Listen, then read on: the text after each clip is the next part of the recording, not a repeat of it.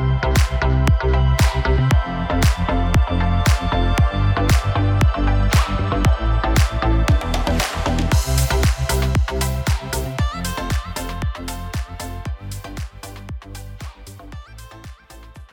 everyone, and welcome to Season 1, Episode 5 of Living Leadership, coming at you from the School of Leadership Studies at Gonzaga University. I'm Tara Weir, and I have the pleasure of being the podcast host, and I am so excited to continue with our first season here.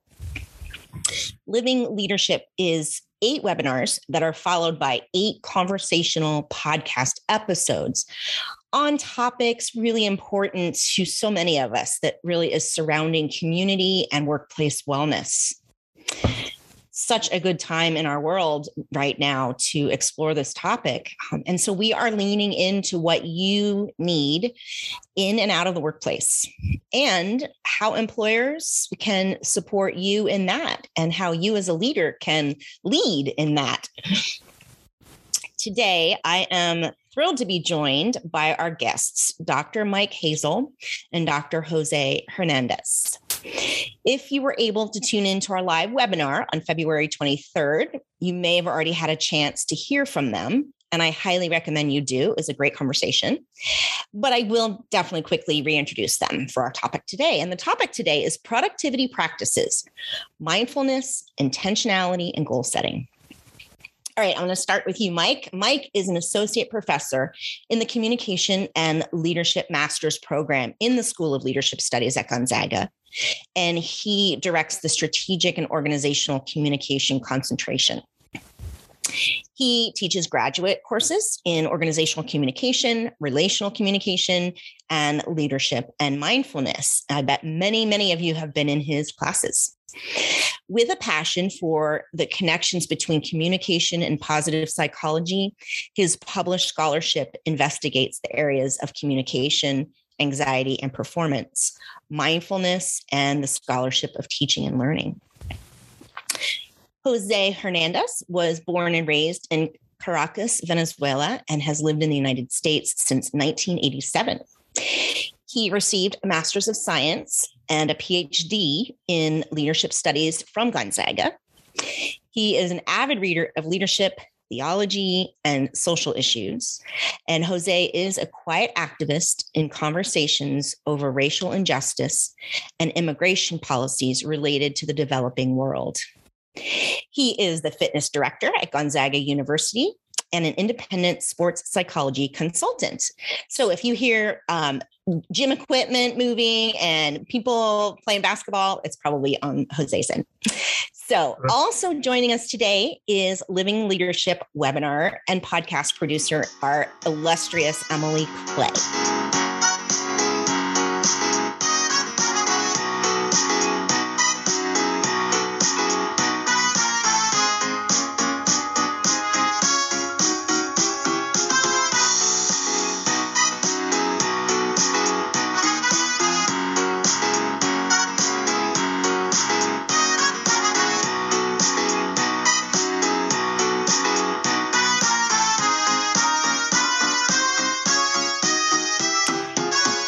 First of all, that webinar was fabulous. It was such a pleasure to hear you both talk deeply about values, not just the surface level, how can I manage my day better, but the values that can guide each one of us. And I really can't wait to go a little deeper into the topic today.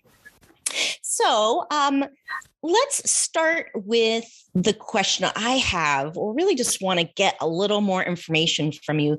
Let's start with you, Jose, around values. And I'm learning about your work and how much that is so foundational to the leadership perspective you have. I just want to hear more about and really inform the listeners in what ways can we utilize clarity around our values to guide us in productivity, in stress management, in showing up as our best selves as best as possible? Jose. Yes. Thank you. Thank you very much. And I'm pleased and very grateful to be here today. Honor as well. Tara, thank you for the question and thank you for the intro as well. Yes, I mean, these are like three questions in one, and I just wanted to just try to keep it as simple as possible. But the very first one that I'm going to just give you is values. I mean, obviously, all of us have personal values and principles that we guide our lives through. But in general, it starts with the fundamental one, is valuing the people that you work with, the people that you serve with. I mean, in my case, I work with the Gonzaga community. I work for Gonzaga community, and I work not only with, for, and also, in Gonzaga's community. And so for me, that's the first thing. I value them, and as a result, each person is important to me. So when people come right here, I tell my staff, we get here at 6 a.m, we have the energy. By the time that it's 10 at 9 or 9 at 9 at night, we might be tired, but these people that are coming for first time, they have the right to just have the same energy, the same customer service, the same, because we should value whoever comes at 6 and whoever comes at 10. And so it may be cheesy, but it's the truth. I mean, that's why we just try to build this customer service. That is our number one core value here. Mm-hmm. So that's what I start with. And so, try to stay away from feeling sorry for what time it is or how tired I am, is that is in front of me. And so, and when I go to number two, and number two is the opposite, I had to go back to number one and remember that that's what I'm here for. And so hopefully that makes sense. Absolutely. That's wonderful. And if you knew me, one of the things you'd know is that I believe cheesy brings us into our hearts, and that is where the magic happens. So bring on more cheesy if you need to, because that's really, we're talking about being authentic and real with each other, and value each other's vulnerability. So thank you for sharing that. Mike, what do you want to chime in about this topic of values and leadership, productivity? Well, I think my mind was just firing and going in all kinds of directions down many different rabbit holes. I think about the personal, right? That ideally you've thought about what your own values are, like what's sort of inviolate, what's going to ground you no matter what happens externally. And we're humans and we make mistakes and we're flawed and we're limited. And, but at the same time, really trying to stick to those like fundamental core beliefs and values in terms of what's important. Mm-hmm. But what I also think about is the practicality of it from a strategic organizational leadership sort of lens, in that if you look at a lot of people that are leaders in larger companies and smaller companies, oftentimes they're hired to come in and really influence sort of fundamental areas around a company. What are a company's values? How does that value influence vision? How does that influence mission? How does that influence strategic planning? And as we continue, as you sort of develop those things, that fundamental value is something that just should never change and never be compromised. And that came home to me when we were doing strategic planning for what was then the School of Professional Studies, which again, kind of tongue in cheek, was kind of viewed as the island of misfit toys. At Gonzaga, there were all kinds of different programs that would come into the School of Professional Studies. And we had nursing, and we had continuing ed, and we had leadership, and we had communication, and we had human physiology. And as we sort of morphed in terms of becoming our own school with an identity that was significantly focused on leadership while still amalgamating these different subjects, we had a really good board that our former acting dean, Joe Albert, put together. So we had former CEOs of Silicon Valley companies, CEO of a credit union, educators, politicians, people that loved Gonzaga and loved what they had seen here. And we just sort of all gathered together. And I was fortunate at the time to be the chair of a department. And I come from academia, so I don't come from industry.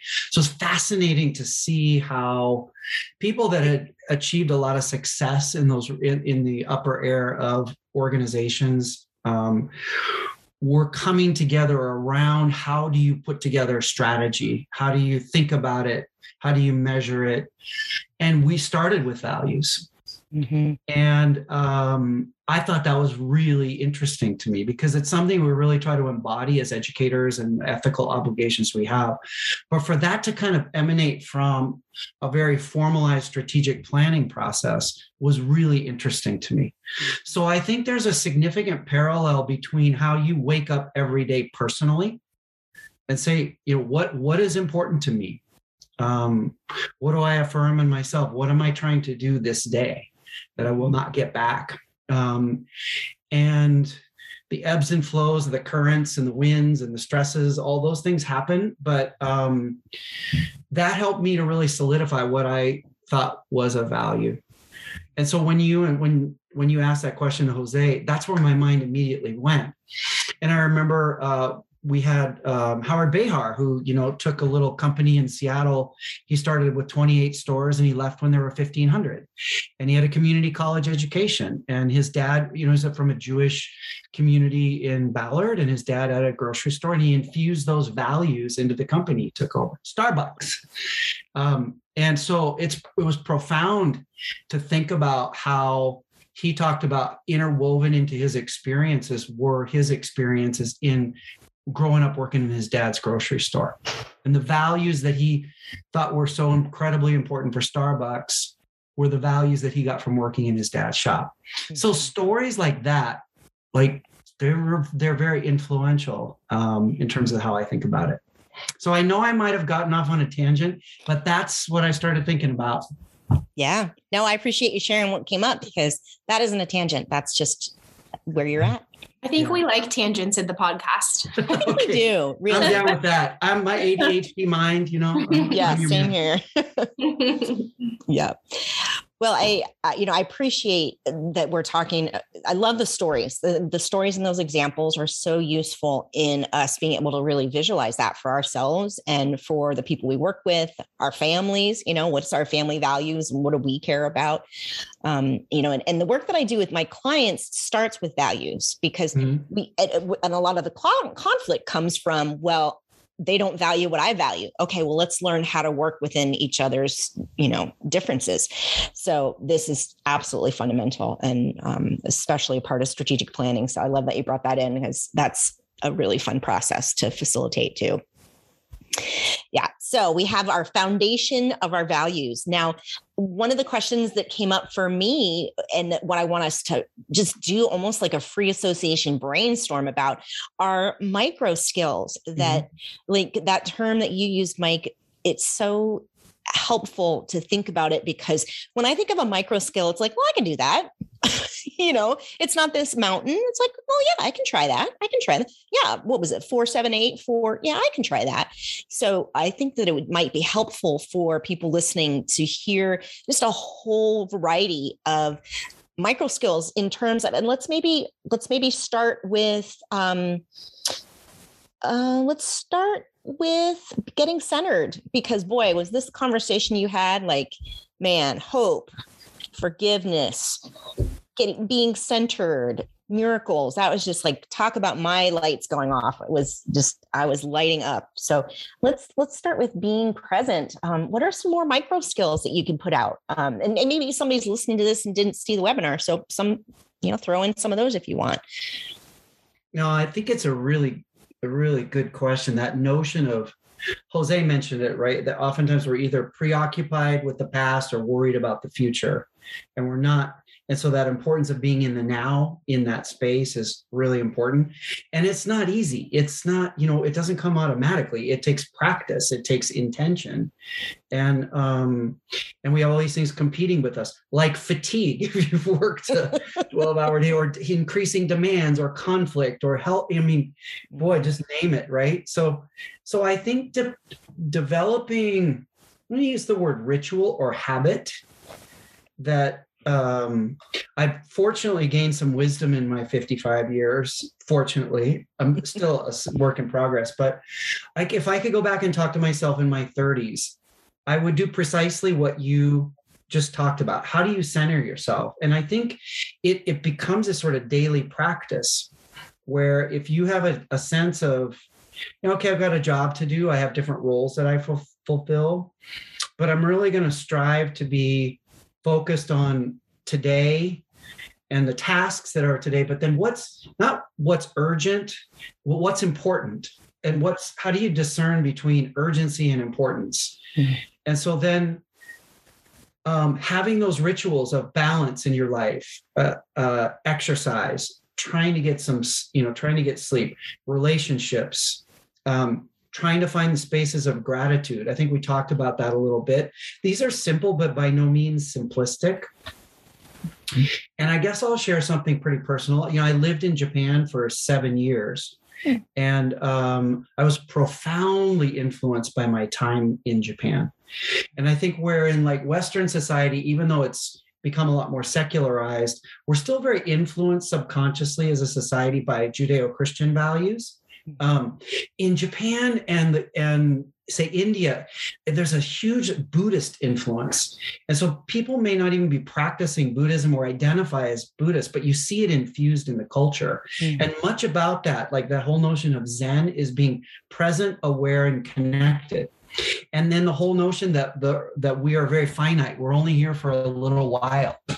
And so there's this notion of what's called Kaizen. And in fact, talk about practical examples. Toyota's adopted it as kind of a company mantra and way of going forward.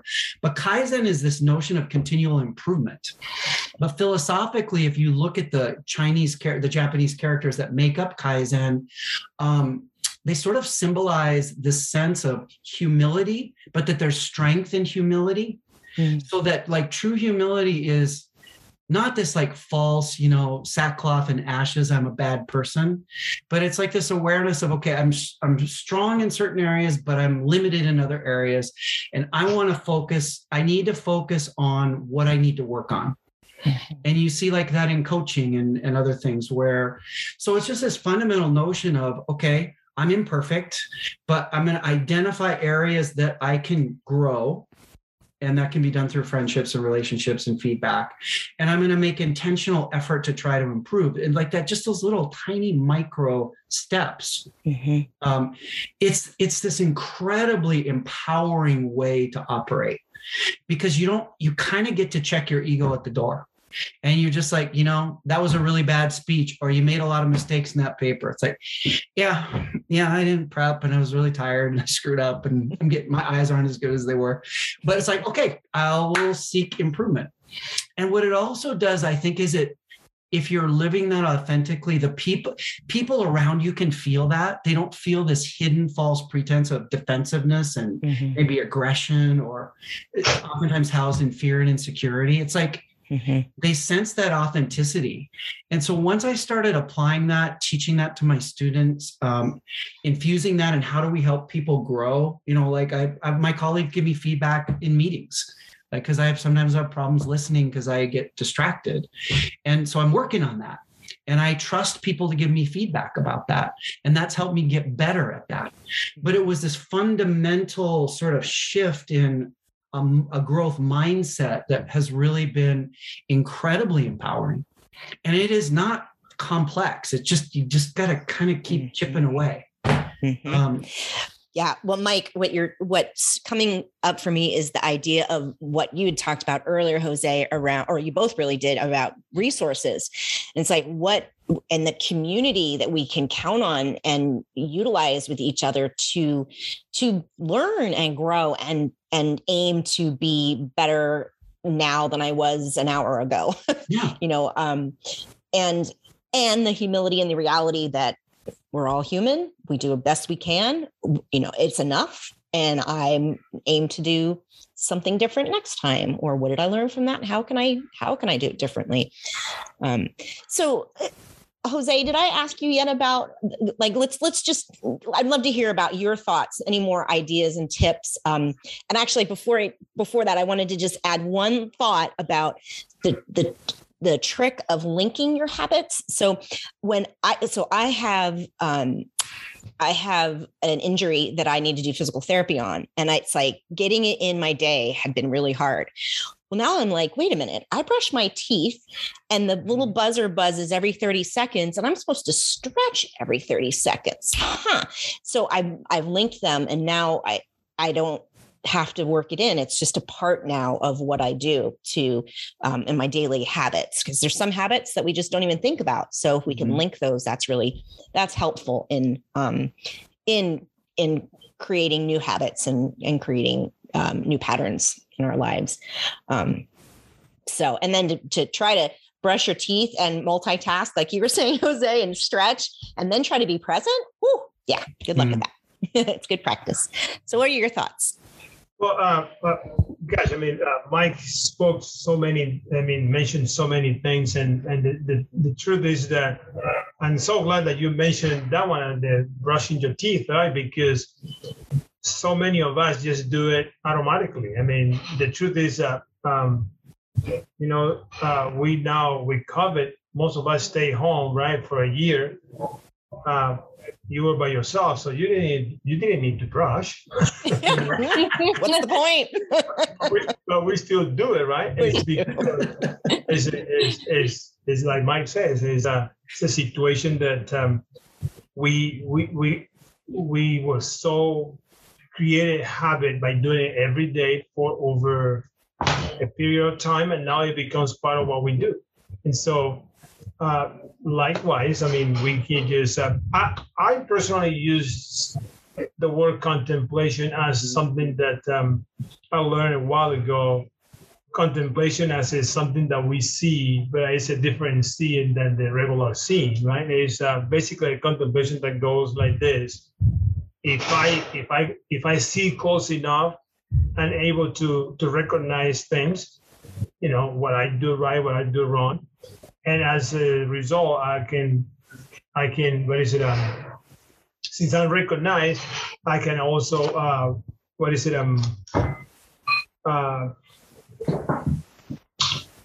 the word? Be happy for when I see something good.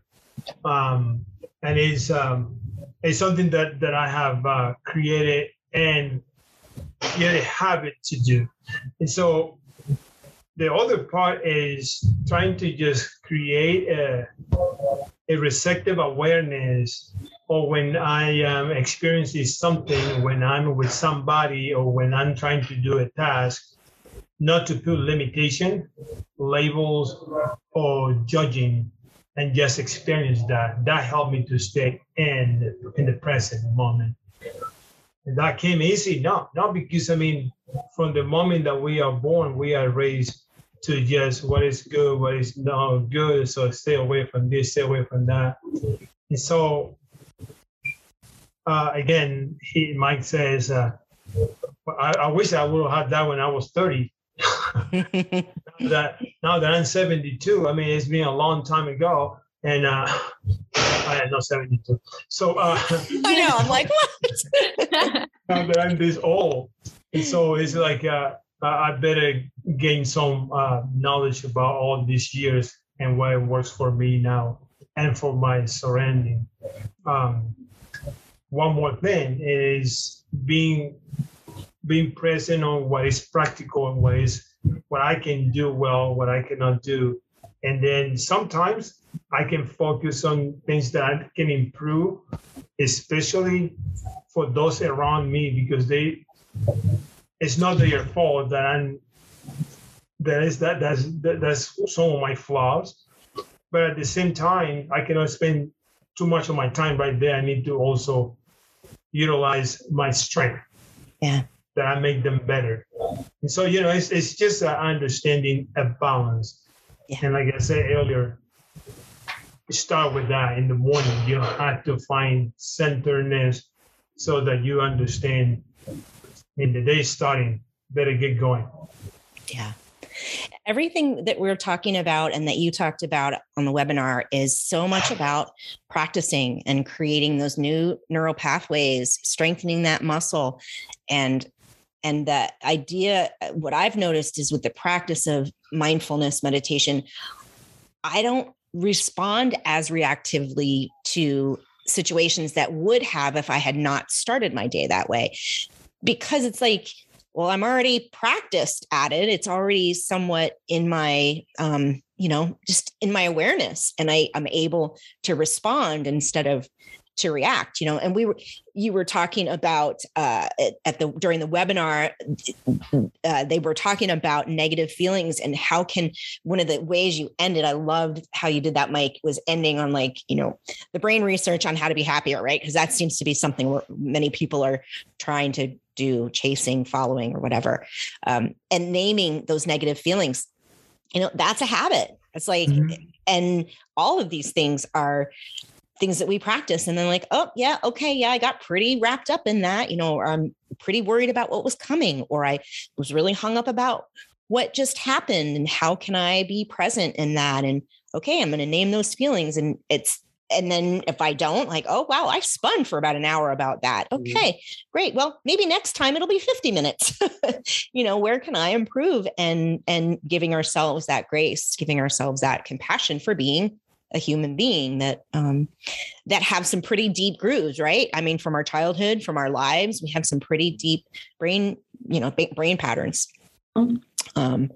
So one of the resources that I want to mention is Marshall Rosenberg's work. And he has so much literature and writing and foundations and all sorts of work on nonviolent communication, which I think of as compassionate communication. And an emphasis of where it starts is being aware of our feelings, and it's expanding our vocabulary. How can I get more creative about how I can describe anger, or disappointment? What are some of the nuances that can help me really understand it for myself so that I can turn it around, or I can release it in that way that you talked about, Mike, where it's it's helpful to even just name that. It changes our physiology. So his work is really powerful, that he focuses very much on feelings. And one of the things that I think is a really important step is to get really clear when I have a thought and when I have a feeling. And we often hide our thoughts in the phrase, I feel like, or I feel that. And so teasing that out and saying, okay, when I think this thought, I feel frustrated, or I feel worried, or, and to tease that out. So Marshall Rosenberg also focuses on needs and the Maslow's hierarchy of needs, of the, human motivation, motivating us by our unmet needs. So all of that effects are in this moment, how we're reacting and responding to people. So the practice of being able to name those feelings and really name those needs and being empowered to meet those needs. So anyway, that is we'll get off my soapbox now, but I truly love his work on that subject. Yeah. And I think it's very powerful there's so much in there, again, that's now supported by neuroscience, right? Yeah. And just the whole notion of how human beings respond to threat or conflict or aggression. And so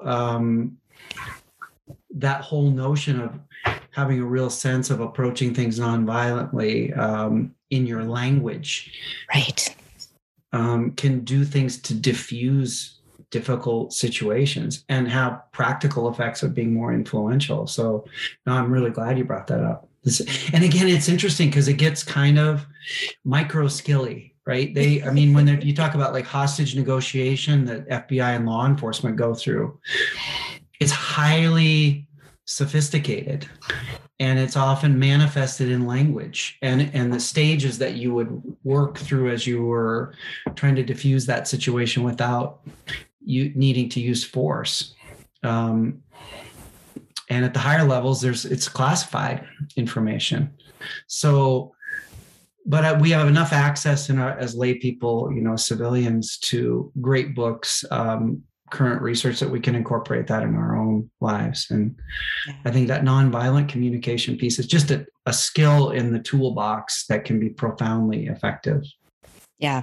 Yeah. And the foundation of that work is connecting to ourselves. It's like connecting to me and what I'm feeling, because communication is about us connecting, right? But it's connecting to myself first. So, yeah. And really that idea of being centered, I feel like both of you, I mean, even in the podcast, we've touched on it, but I know Jose talked about that quite a bit in the webinar too, of just, how important it is to feel centered. That was actually a New Year's resolution of mine this year, is to try to feel more centered on a day-to-day basis.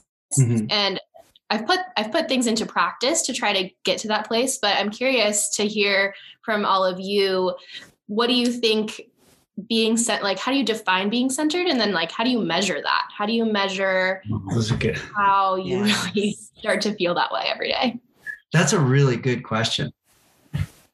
Yeah, I like to just jump on and just tell you something, because it means, for a lot of people, means different things. And for me, being centered is this ability, not, I'm going to use a bad word, not to freak out. No, sorry. But I'm just traumatized by that word. By that I mean is that regardless of what happened, there's this calmness about going to do what you need to do. Let me just give you an example. It's being able to, when this bad happen, what we consider bad is, again, this is sound cheesy, right? But there's always an opportunity when you have a challenge. It's an opportunity for you to just see through those eyes of being calm, collected, to make something happen. Or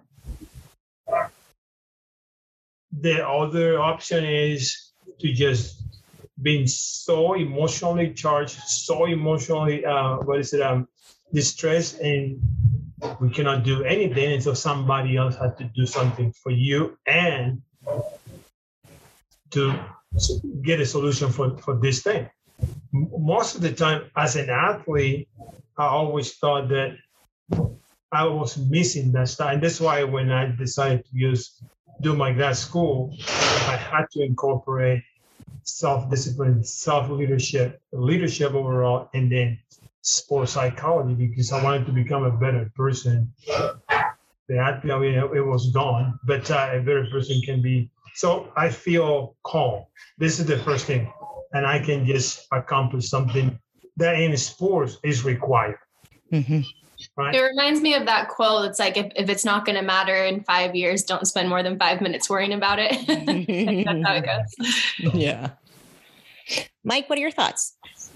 I have a few. I really like the question, Emily, because talking about it at a personal level, and then the all important, like, how do you measure it, right? As a researcher, how do you think about it? So I resonate with what Jose is saying. I think it's, to a certain degree, it is a feeling.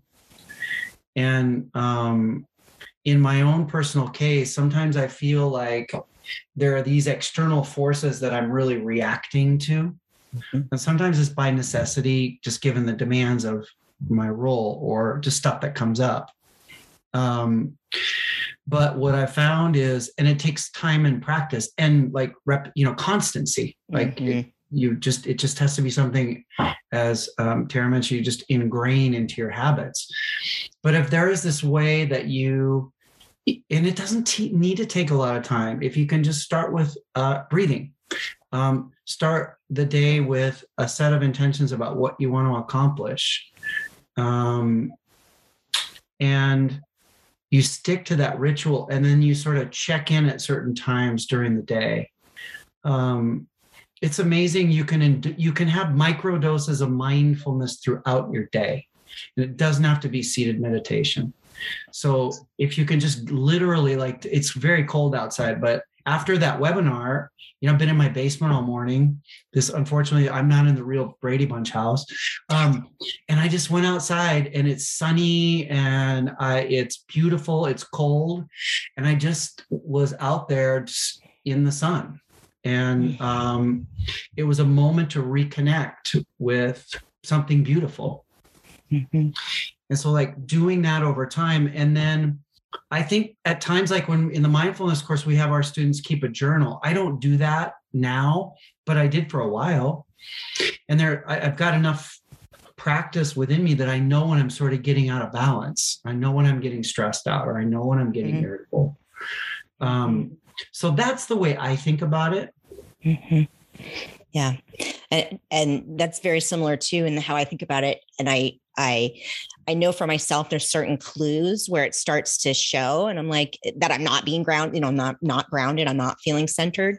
So physiological things I'll notice. I'll start to get my shoulders tight. I'll start to notice that I'm breathing more shallow than I'd like. So that's when I would kick in deeper breathing, belly breathing.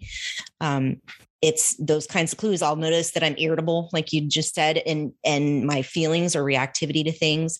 And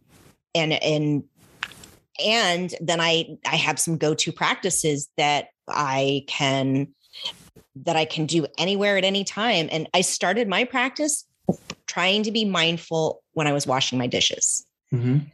That's when I started. It was like, all right, I'm just going to practice this. And then sometimes it's like, okay, if I'm in the shower, how long can I go in the shower without thinking about 600 things and actually just be present? Right. So that was a great place for me to practice.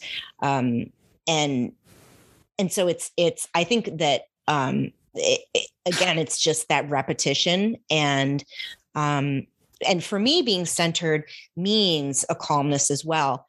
For me, I don't necessarily measure it, but I can see in the way that my teenage daughter responds to me of when I'm centered or not. It's good feedback, because when I'm more centered and I'm grounded, then she tends to show up that way. And then the other piece that for me has been really valuable, because I can get in the flow. There's times when I'm in the flow and I'm just like, I'm in it and I'm just loving it. And I'm really focused. And then there's times, and that feels good. And then there's times when I'm really in it and I'm stressed, or I'm really in it because I'm thinking about the future or reflecting on the past and the stress of that. And so what I try to do is I zoom out as if I'm like a fly on the wall of my own experience in that moment. And I just notice it, like just literally notice it. And there's some immediate peace that I feel when I practice that. It's like my shoulders drop, I start breathing deeper again. And it's this like, so it's interesting that it's like, I can be focused and I can be in a really calm place, or I can be stressed. And when I'm stressed, I can like you said, sensory, it's like I get sensory aware of my senses, but then I can zoom out and be a witness and observe it. Another awesome, great resource is Michael Singer's book called The Untethered Soul. And it's spiritual. So buckle your seatbelt, which it's just made a huge difference in my life. I can say that, but, and I'm not interviewing anyone talking about spirituality. So that is, he really has some great writing and practices around becoming that witness, that observer. And in that process of becoming the observer of the monkey mind or the chatter or the physical reactions, it calms. So one of my favorite books. Can I make an add-on to that? Because you're talking about a meditative practice. So something I've sort of taught mindfulness and introduced the students to a lot of different practices, including like Charles Duhigg's habits and becoming aware of habit loops. It's kind of a broad-based awareness. But recently I came across something that I think was really, really powerful. And I think there are different ways to think about like interiority. From a faith tradition or not necessarily. Like Jose mentioned, contemplation. Often that times that's really involved in sort of a interior sort of Christian practice. Buddhism and Hinduism, Zen tend to be more formalized meditation, almost like a yoga. It's almost like a set of exercises.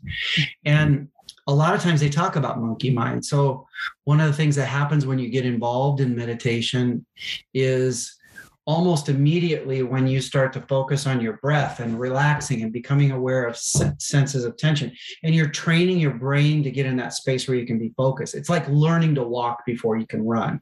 Mm-hmm. What'll happen is your brain starts it's monkey mind. The brain is there. And the idea is, in that sort of traditional sense, okay, well, you acknowledge that just like you might acknowledge the cloud in the sky or the rain coming down or the cold on your face or the warmth, but it's the weather. It's not you. It's something that you're experiencing, and thoughts are the same. But there's a subtle shift that I think is very powerful. And that is, instead of focusing, when you're doing meditation, if you chose that route, instead of focusing on the thought itself, you focus on that whereby you are able to perceive that thought. Mm-hmm. And people, they have this misconception about meditation that it's this tug of war. It should be kind of, if you're feeling stressed and tense, then go for a walk and make it a walking meditation. Right. Something that nurtures you, because you can do a walking meditation. You can be meditation oftentimes is mindfulness is being aware. So I'm aware that it's awareness is what it is. So in your formal meditations, if you start to get those thoughts that come in, instead of saying, okay, I'm just going to bring my focus back to my breath, I'm going to bring my focus to that whereby I am aware, I am awake, and I am aware of this thought. So like I can even actually do this right now. I'm talking, I don't know how my hands are moving, and we're involved in this conversation, but there's another part of me that is aware of this. I can see you, Emily. I can see you, Jose, and I can see what's happening in the conversation. And it's just this quality of self. And that has really helped me progress. Nice. And it's subtle, but it's not unimportant. I think it's powerful. Yes. Yeah, that's a great way to it's like a different way of describing that zoom out that I'm talking about. It's like you're the watcher, you're the aware, you're the aware one. Yeah. Is it awareness or your awareness? Yes. You're aware that you're aware. Mm-hmm. Yes. I think when you're in kind of the flow state, I mean, you talk about sports psychology, and I've seen athletes in the flow state. It's unbelievable. And I've been in the flow state a couple of times, not when I would have wanted to, but I mean, it was weird. It was extraordinary. It was an extraordinary experience that I couldn't replicate, but it was powerful and it was real. I think in those flow states, your awareness, right? There's this deeper level of yourself that somehow comes into awareness. But the practice of where you're feeling distracted and then bringing yourself back to trying to get to that space of what quality do I have that I'm awake, I'm aware of being aware, I'm aware of being stressed. Mm-hmm. I think when you're in flow, you just are. Mm-hmm. Yes, true. Totally unaware that you're totally in it. You're just time to stop. Yes. You lose track of time. Yes. You lose track of space. It's a pretty amazing feeling. And the truth is that when you are aware that you are there, then you mess it up. You are yes, exactly. You've come out of the flow. Yes. Well, I know that we could all four of us talk about this for days. So we'll have to call it a wrap here because we're running out of time. But I just want to thank all three of you, Emily, Jose, and Mike, for this conversation, and Emily for your insightful questions, and that that not only did you participate so beautifully in the webinar, but this further conversation today on our podcast. So we are so thankful for you all being here. Well, thank you, Tara. And I tell you what, the time flew by for me. So I really enjoyed this conversation. The podcast hour always flies by. I looked at the clock and I went, I can't believe it's almost 5. Oh, I know. I love it. I know. Love it. Okay. Well, For those of you, I just want to say to everyone listening, don't forget to tune in to our next webinar and podcast, which will be dedicated to the celebration of Women's History Month. So the topic is workplace wellness for women and their disproportionate effects of COVID-19 on working mothers with Dr. Carolyn Cunningham, Dr. Sherry Lynch, and Rebecca Butner. Just like Emily said, these women have most of them have had some kind of influence in my life. So I'm grateful that they're going to be a part of the conversation. So the webinar will start over. The webinar will air live on Wednesday, March 30th. Can you tell it's 5:00 at the end of the day? Hi, Zen. Yeah. Kaizen. So it will air on Wednesday, March 30th from 12 to 1. And then you can expect to see the podcast recording uploaded the following week. Again, we can't say it enough. We think we are so grateful to our sponsors for the Living Leadership webinar and podcast. Our sponsors are Canopy Credit. Wow. It is definitely time to call it a day. Canopy Credit Union and Avista Utilities. That's really all for today. We can't wait to see you next time. Thanks so much. Take care, everybody. Bye.